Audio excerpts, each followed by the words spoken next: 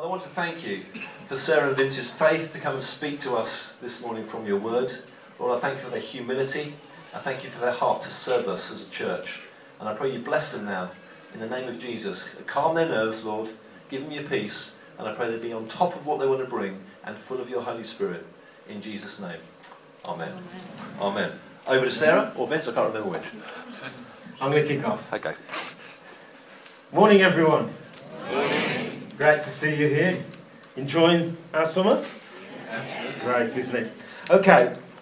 What we've decided to do in terms of tag team is that before Sarah comes up, I thought we'd just have a bit of background, look at the series, see where we've got to. So you can relax in your chair for a bit, that's fine. So I'll give us a bit of background to the series so far, then I'll invite Sarah up. Is that okay with everyone? Oh, yeah. Great. So we're in a series, as Gus has already said, called Faith for Fruits. And the background to this is that we're actually looking at the story or the life of Abraham. And we see that it's a life that is totally given over to God, to trusting God and trusting God for his promises and his abilities to come to pass in his life. And so as we've gone on the journey with Abraham, we see that God has spoken to Abraham and promised him that he will have a family, a nation, and that through his family the nations of the earth will be blessed. We find that it's an inexplicable promise that God has given, but what is Abraham's response? It's one of belief. Totally trusting God for his ability to bring the promise to pass in his life.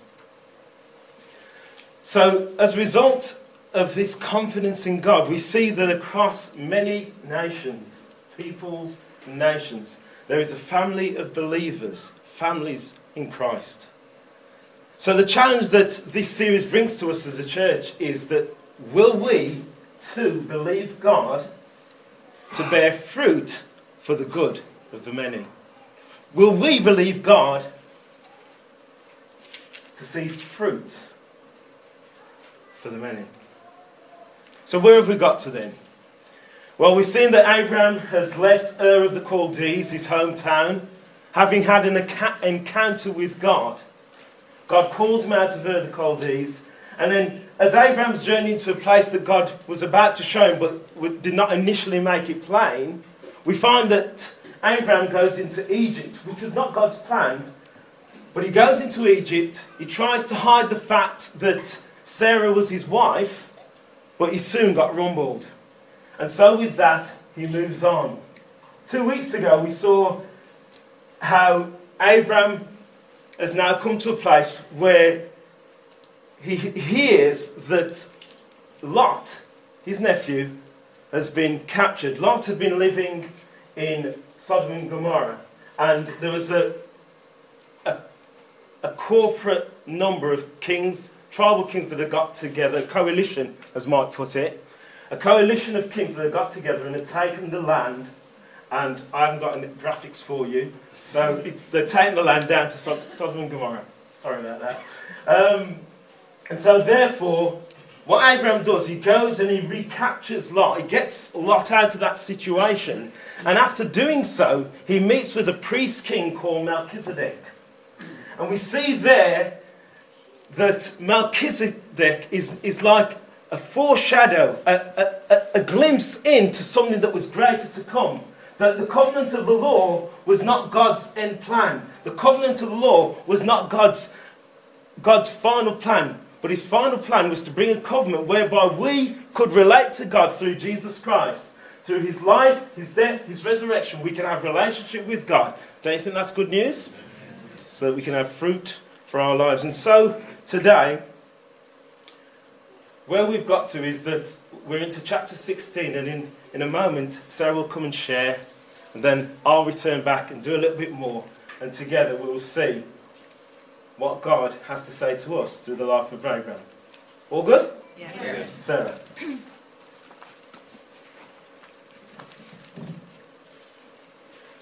Okay, so we've entitled today's talk, Pushing the Promise. And we're going to be looking at it under these 4 headings. Reality leads to rejection. Rejection leads to works. Works leads to trouble. And trouble leads to God. So before we get into those headings, let's first of all read the chapter. It's Genesis chapter 16. Now Sarai, Abraham's wife, had borne him no children, but she had an Egyptian maidservant named Hagar. So she said to Abram, "The Lord has kept me from having children. Go sleep with my maidservant. Perhaps I can build a family through her." Abram agreed to what Sarah said. So after Abram had been living in Canaan for 10 years, Sarai, his wife, took her maidservant Hagar and gave her to her husband to be his wife. He slept with Hagar and she conceived. When she knew she was pregnant, she began to despise her mistress. Then Sarai said to Abram, "You are responsible for the wrong I'm suffering. I put my servant in your arms, and now she knows she's pregnant. She despises me. May the Lord judge between you and me." "Your servant is in your hands," Abram said. "Do with her whatever you think best." Then Sarai mistreated Hagar, so she fled from her. The angel of the Lord found Hagar near a spring in the desert. It was a spring that's beside the road to Shur. He said, "Hagar, servant of Sarai, where have you come from and where are you going?" "I'm running away from my mistress, Sarai," she answered. Then the angel of the Lord told her, "Go back to your mistress and submit to her." The angel added, "I will so increase your descendants that they will be too numerous to count." The angel of the Lord also said to her, "You are now with child, and you will have a son. You shall call him Ishmael, for the Lord has heard your misery. He will be a wild donkey of a man. His hand will be against everyone, and everyone's hand will be against him. He will live in hostility towards all his brothers." She gave this name to the Lord who spoke to her. "You are the Lord who sees me," for she said, "I have now seen the one who sees me." That is why the well was called Bir Lahai-roi. It's still there between Kadesh and Bered. So Hagar bore Abram a son, and Abram gave the name Ishmael to the son she had born. Abram was 86 years old when Hagar bore him Ishmael.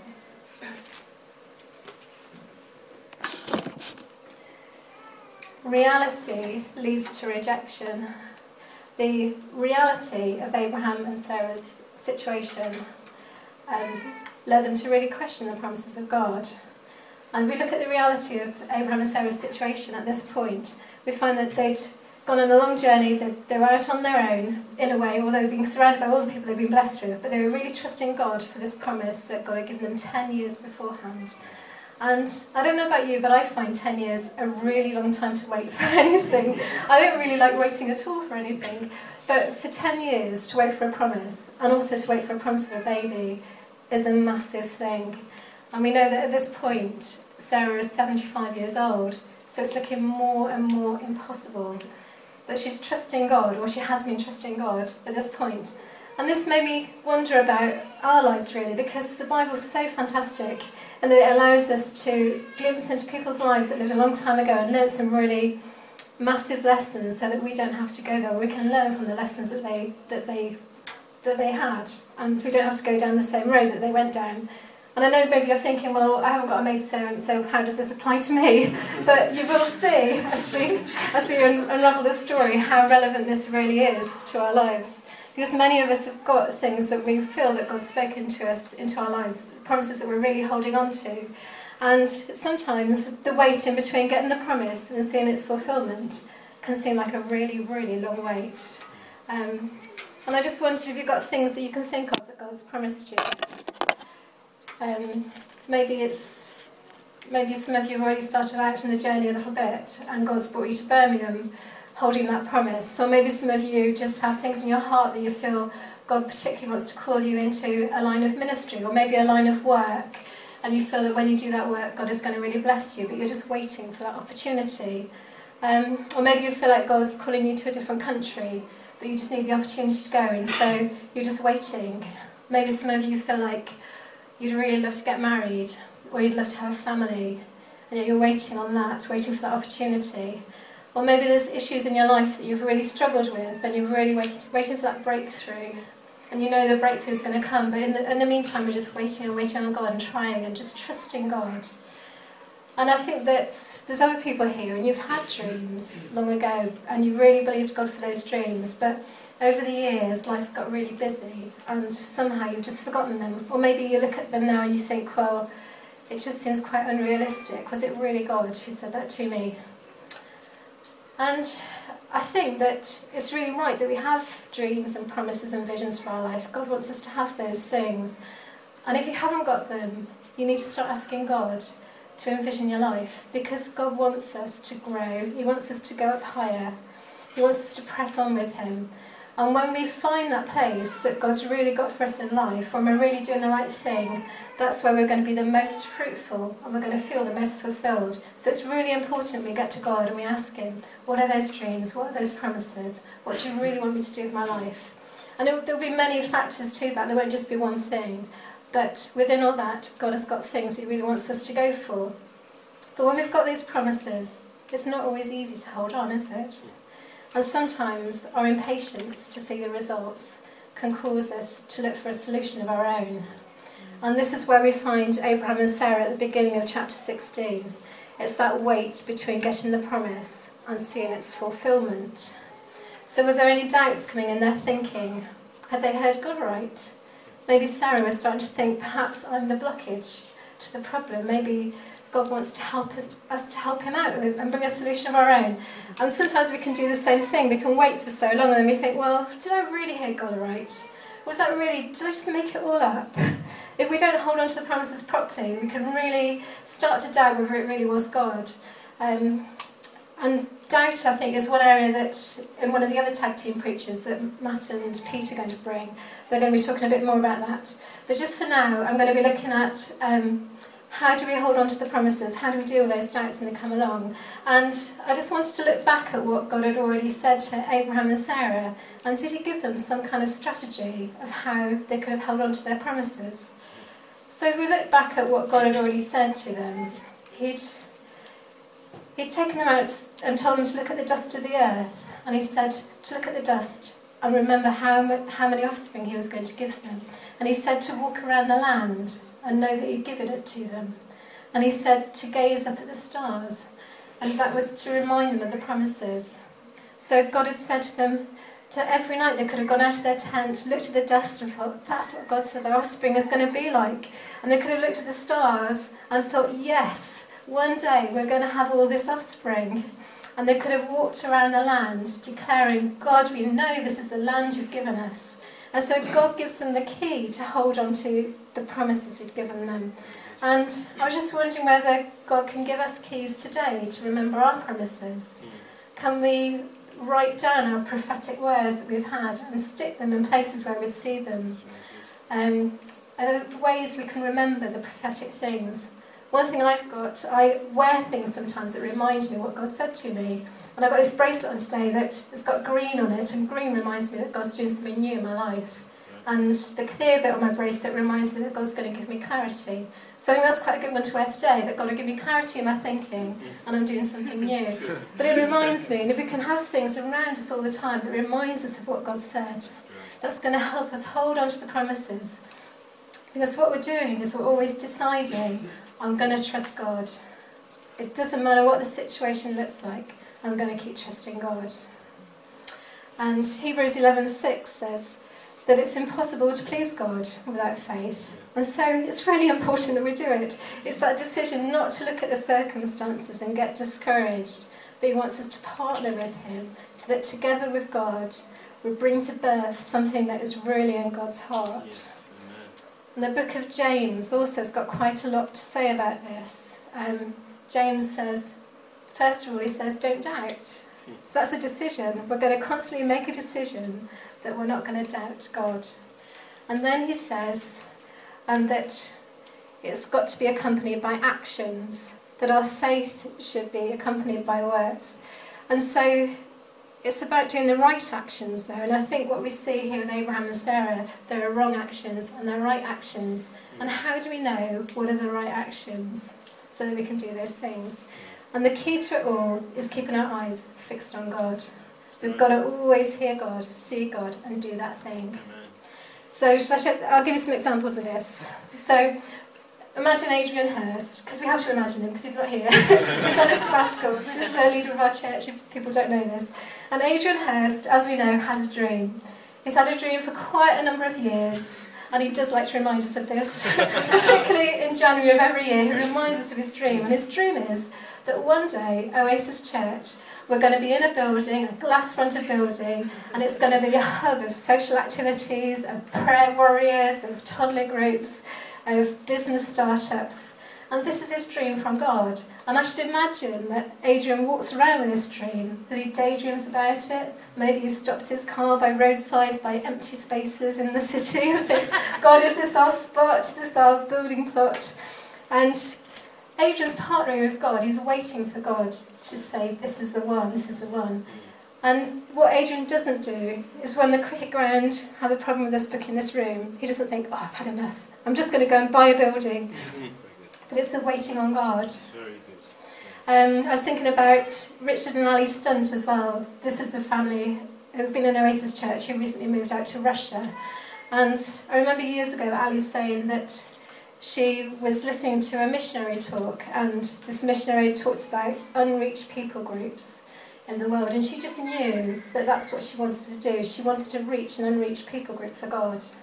And so over the years she's lived with this dream, and she's learnt the languages, and finally they got the opportunity to move to Russia, and then they've moved around a bit in Russia. They're learning a new language now, but they're always listening to God, always hearing what's the next strategy, what's the next move, so we can get out and reach an unreached people group for God. They don't go out on their own. And then recently I read this really awesome story about a missionary called Heidi Baker. I don't know if you've heard of her, but she's always got amazing stories of what God's done. She works out in Mozambique with her husband Roland, and over the years they've planted 5,000 churches. So I think if someone's got something to say about faith and fruit, maybe Heidi Baker's got something good to say. And this is her story. She says that one day she was flying in a little plane over some of Mozambique, and they saw some villages that were completely cut off. There were no roads getting to these villages. And she said to God, she said, how can I reach these people with the gospel? And God said to her, get a boat. And so she thought, okay, I'll get a boat. But everyone told her it was impossible to get a boat. In some of these third world countries, you just can't get hold of things. And so for 2 years, she tried to get a boat. And people kept saying, you just can't do it, you can't do it. But eventually she got hold of a boat. But when the boat arrived, then the boat had 2 broken engines. And so everyone was saying, well, it can't get fixed. Loads of people, she said, even people I loved told me it couldn't be fixed. But she said, I know God said get a boat, so I was going to get a boat. And eventually she found somebody who could fix the engines for her. But then she said she waited another year for the parts for the engines. But eventually it came to the day where they went on their first outreach to these villages. And this is what she says. She said, finally the day came to take our boat to the first outreach. We got to the first village and everyone came running. She said, I told them that I had good news. I shared every word I knew in their native language. They'd never heard the name of Jesus before that day. When I asked them who wanted to receive Jesus, everyone said yes. So Heidi carried on believing God no matter what, and it was with stunning results. God said get a boat, so she got a boat. She didn't get so far with her vision and then think, oh, just parachute in, that's going to be quicker. But it was holding on to exactly what God had said. But God gave her the strategy, and she had to wait, she had to endure lots of hardship, lots of discouraging words. But she did what God told her, and she had a really fruitful time. And so we need to be those people who fix our eyes on what God's promised, no matter what, no matter how impossible our circumstances may seem, and not let the reality of our situation lead to us rejecting God and rejecting His promises. Because that rejection can lead us to works, which leads us on to my next point, that rejection leads to works. And Sarah, sadly, came up with her own solution. She'd waited all those 10 years, and it looks like she took her eyes off God. There's no reference to her and Abraham seeking God, hearing God, praying about it. they came up with their own solution. She suggested it to Abraham and he agreed. But what we find is that actually even though it might be quite a shocking thing in our society for her to suggest this actually was quite a culturally acceptable thing to do in the Near East at that time. When I've looked into the New International Commentary, it has 4 ancient texts that tell you about this. And I'll read one of them out to you. This is an ancient Assyrian marriage contract. It gives you these instructions. It says, within 2 years, if she, the wife, has not procured offspring for him, she may buy a maidservant, and even later on, after she has procured somehow an infant for him, she may then sell her however she pleases. So it obviously was what they were meant to do, but for us it's quite shocking, an outrageous thing to do. Hagar hasn't given any rights, any choices in the plan. She's just a solution to the problem. If you notice, Abraham and Sarah don't even call her by name. She's just an object, a solution. And I just want to say that no matter how culturally acceptable some solutions might be, how ingrained they might be in our culture, it's never right to do what's culturally acceptable. We need to always be hearing God. Abraham and Sarah then had taken their eyes off God and had chosen to find their own solution. And I've got to say, it wasn't without some trouble, as we'll find out from Vince.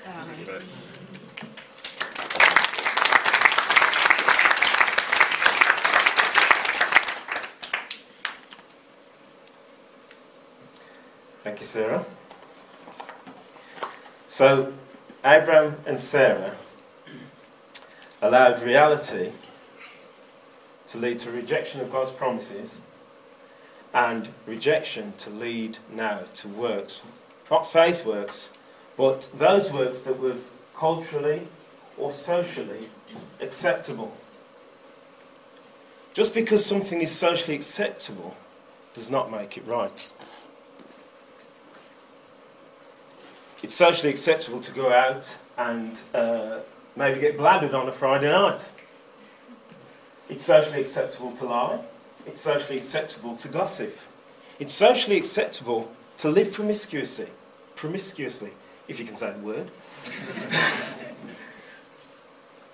But does that make it right? Rather than reflected on God's promises, Abraham rejected 10 years of looking at the ground, of looking at the grains of sand, of looking up into the stars, looking up into the heavens, and of communicating with God. He took his eyes off God. He didn't ask God what he thought about this solution that they came up with. Instead, he chose to go down the customary route. I wanted to mention one of the... in fact, I will do. Sarah referred to one of the many different texts as part of the customary way. I wanted to mention it just purely to have a go at saying it. So it's one of these texts is called, or one of these codes of practice is called Hamapura. See, I can't even say it. Hamapay. Hamapay was one of several laws that, interestingly enough, linked back to the way things were done in Ur, the place where Abraham and Sarah was from. I found that really interesting. I also wanted to say, maybe they erred.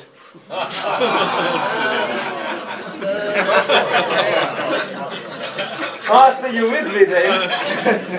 Maybe they erred from going with what God said and accepted what was socially acceptable. So it's out there. I thought I'd just... You won't, will you? You won't forget that one, will you? Sorry. So they didn't talk to God. They didn't consult with God. Had they spoken to God, what do you suppose God might have said? Maybe they would have heard God say something like, "For your thoughts are not my thoughts. Your ways are not my ways." Or maybe God might have said, "For this reason, a man will leave his father and mother and be united to his wife, and they will become one flesh." But instead, we see that Abraham bowed to reality, which led to rejection. Rejection led to works, and works leads to trouble. If I was wanting to summarise things, I could say reality leads to rejection of God's promise, which led to Sarah being rebuffed by Hagar and Abraham being rebuked by Sarai. Abraham then reneged on his responsibility to Sarah, rejected Hagar, but God reached out to Hagar and she was restored to Abraham and Sarah. Come on. You like that? I'll leave it up there. It was one of those moments, when I was preparing, I don't know if Sarah had this, one of these moments when suddenly, bang, this alliteration of ours comes. I can't even say my words, you see, and I'm delivering this, but there you go. As you can see from this summary, that there's a hint of what trouble looks like. There's breakdown in relationship. We see that firstly there's a breakdown in relationship with God, between Abraham and God. As we come into chapter 16, there's very little, if any, interaction with God at all. In fact, there isn't. As far as Abraham and Sarah is concerned. But when you go back to chapter 15, and I found this really helpful, as I look through chapter 15, you can almost see, you can see a wonderful conversation. There's beautiful interaction between God and Abraham. Oh, sovereign Lord, what can you give me since I remain childless? And God's response is, look up to the heavens and count the stars. So shall your offspring be. Beautiful interaction, beautiful sense of communication.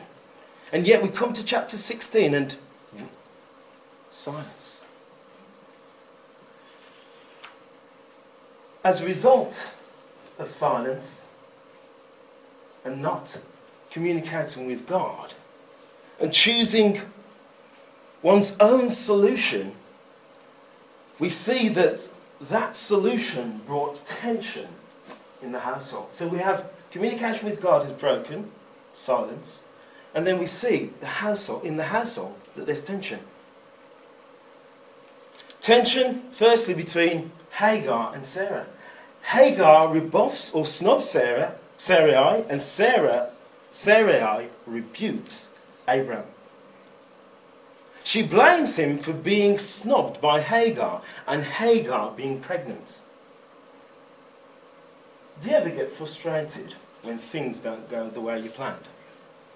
It's a very real emotion. That's what was going on here. There was tension in the household. You find that you say things when you are frustrated that don't make sense, but as far as you're concerned, they're right. Oh, you can relate to that. That's good.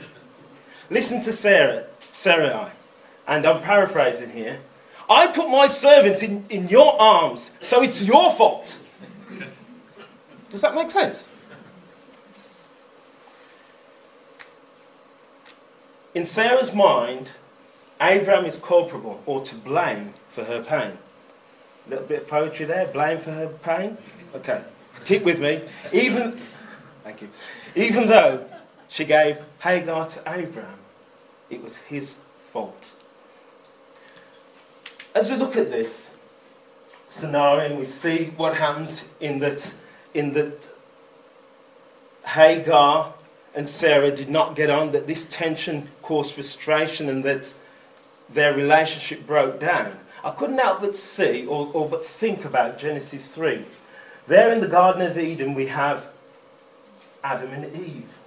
So picture this. You've got Adam and Eve in Genesis 16, and then you have Abraham and Sarai in Genesis 16. Did I say that right? Genesis 3, right. Genesis 16. Great, you're with me. Good. So then you have two trees in Genesis 3 and two women in Genesis 16. In Genesis 3, one tree's okay and the other tree's not. In Genesis 16, one woman has promise, the other woman was not with promise. When God comes to Adam in the Garden of Eden in Genesis 3, and he inquires what's been going on, what happens? Adam blames Eve, and Eve blames the serpent, and the serpent didn't have a leg to stand on. They're all coming out this morning. I'm really sorry. Yeah.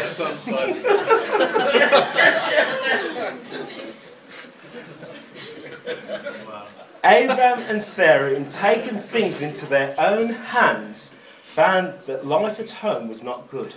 There was trouble. When we take life into our own hands, there's trouble. And what I've found when I've spoken to different people, or what I've seen and heard, I should say, is that often when people face trouble, when they face great trouble, that is a time when they turn to God. Have you found that? Have you heard of those scenarios when people turn to God? And so it is that trouble leads to God. I don't know if anyone's ever heard of the song Nobody Knows. I'll spare singing for the... Oh, go on then. Nobody knows the trouble I've seen. Nobody knows my sorrow. Nobody knows the trouble I've seen. Nobody knows but my Lord.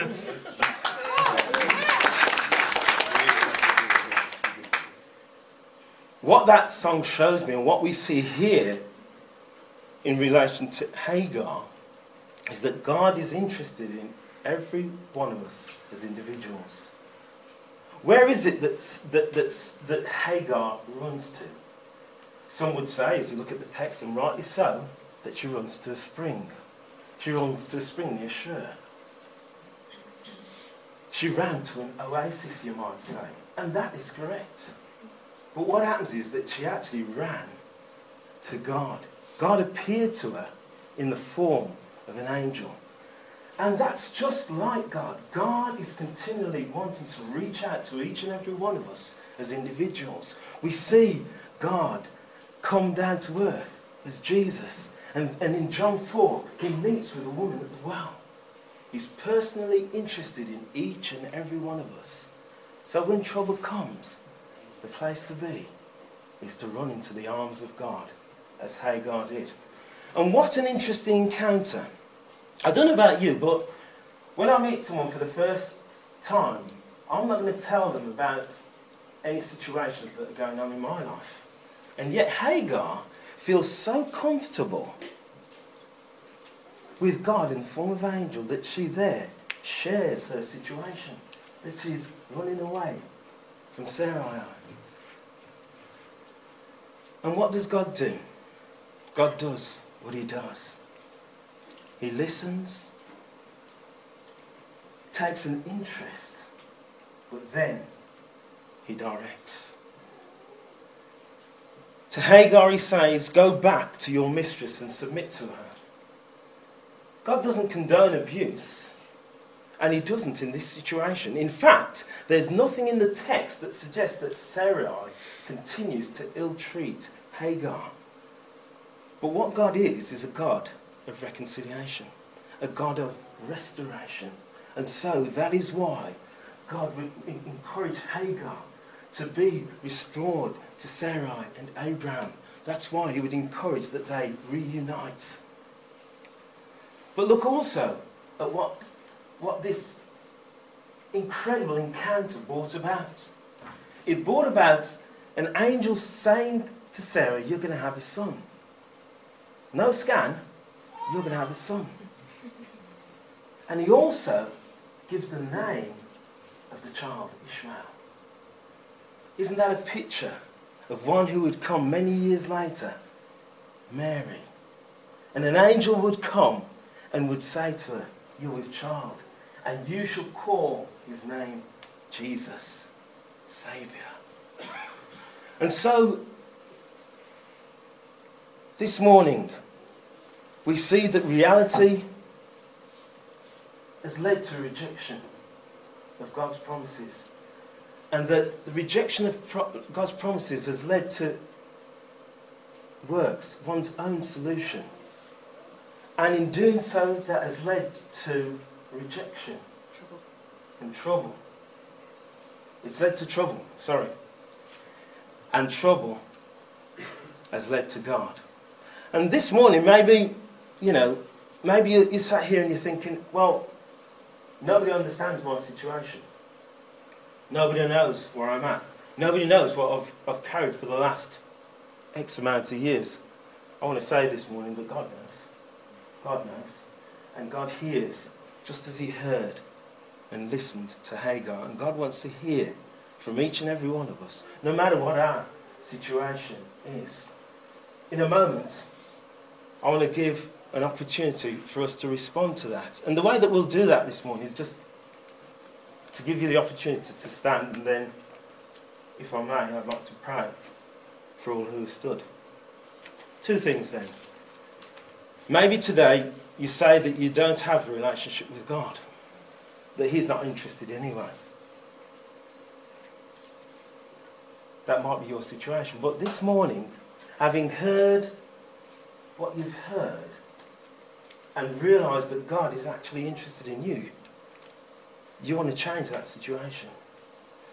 Or you may be someone that would say that I'm a follower of Jesus. I have a relationship with God.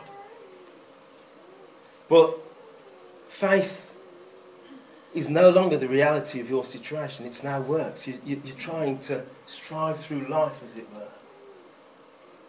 I want to give opportunity for you to stand as well. In fact, we'll stand together to make that easy. So let's do that now. Before we do that, Sarah, is there anything else you wanted to add? Yeah,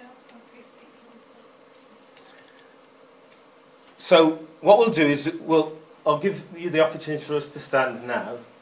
If you would consider yourself not to be in a relationship with God, and also if you have a relationship with God that it's not in a place where it's in faith, but it's more like works. I want both sets of people to stand, pray over you, and then Sarah would like an opportunity to pray with individuals if you'd like to come forward.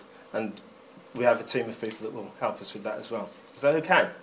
Cool. So if you consider that you need prayer this morning under those headings, if you'd like to stand now, I'd love to pray for you. That's great.